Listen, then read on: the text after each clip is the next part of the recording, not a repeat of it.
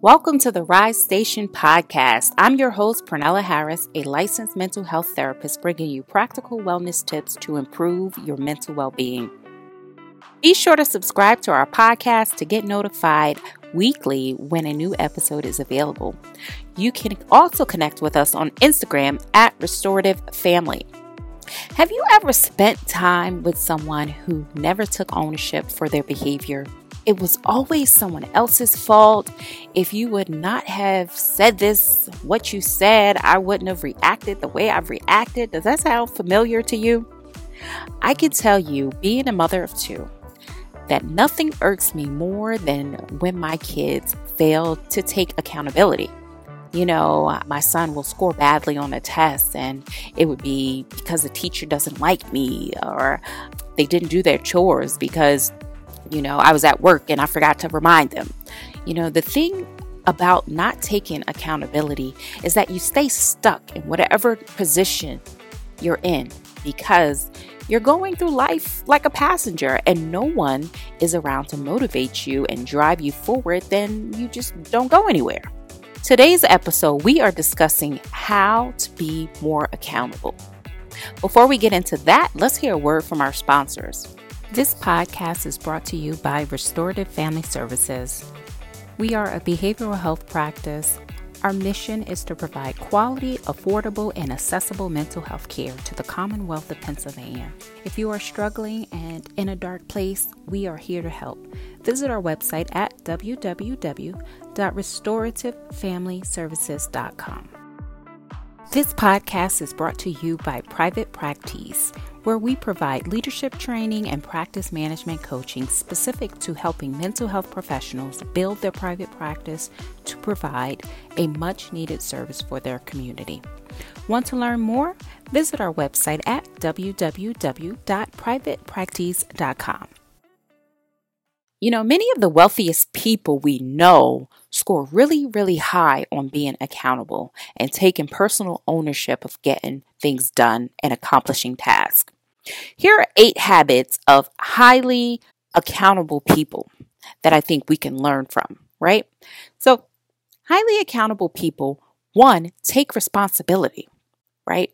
They take responsibility rather than blaming other people for what they didn't do or what they did wrong or how, that other person messed up this group project. They take responsibility for what they have ownership of. And that's so important because when you take responsibility, the power to fix it is in your control rather than just waiting for someone else to do something else, But if you take responsibility, you're putting yourself in the driver's seat to make change.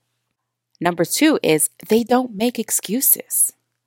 Earlier in my career, I was a child welfare case manager and I had to go to court and plead the cases.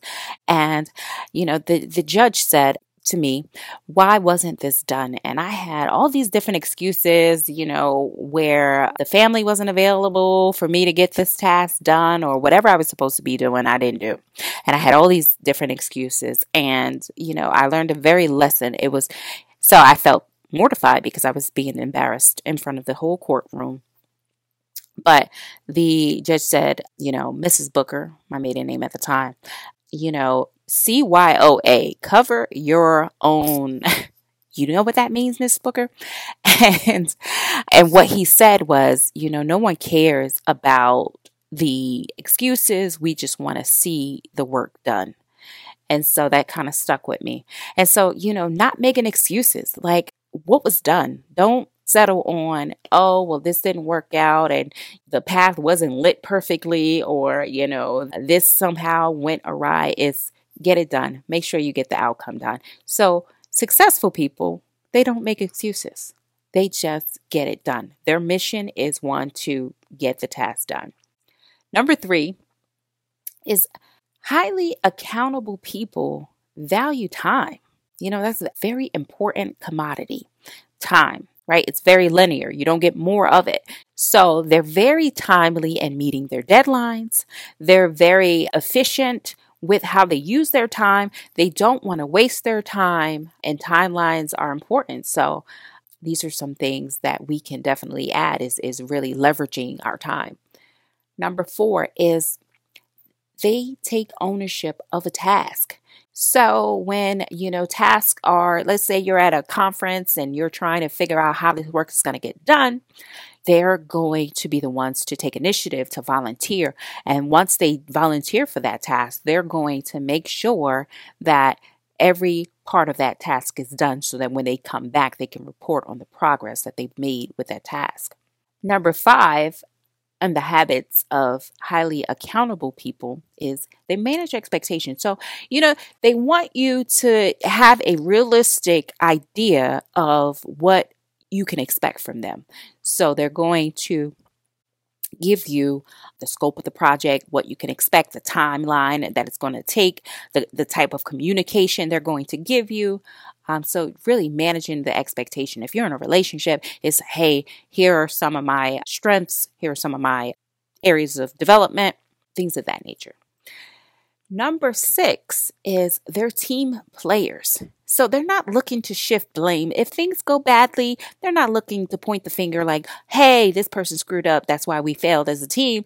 It's like, hey, let's collaborate.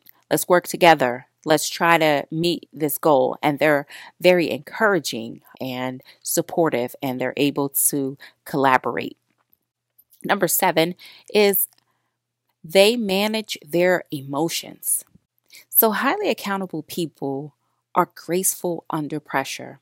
So there are going to be times where, you could be up against a deadline or, something, you can experience some setbacks. And these individuals know how to manage their emotions so that they get the job done. Because when you start to lose your cool and entertain negative emotions, you slow the productivity down. So highly accountable people are going to be able to manage their emotions so that they keep everything light so that they can get through to the task, because the most important thing is being productive. And number 8 is they don't expect praise. They get satisfaction just from completing the project and meeting their goals and expectations.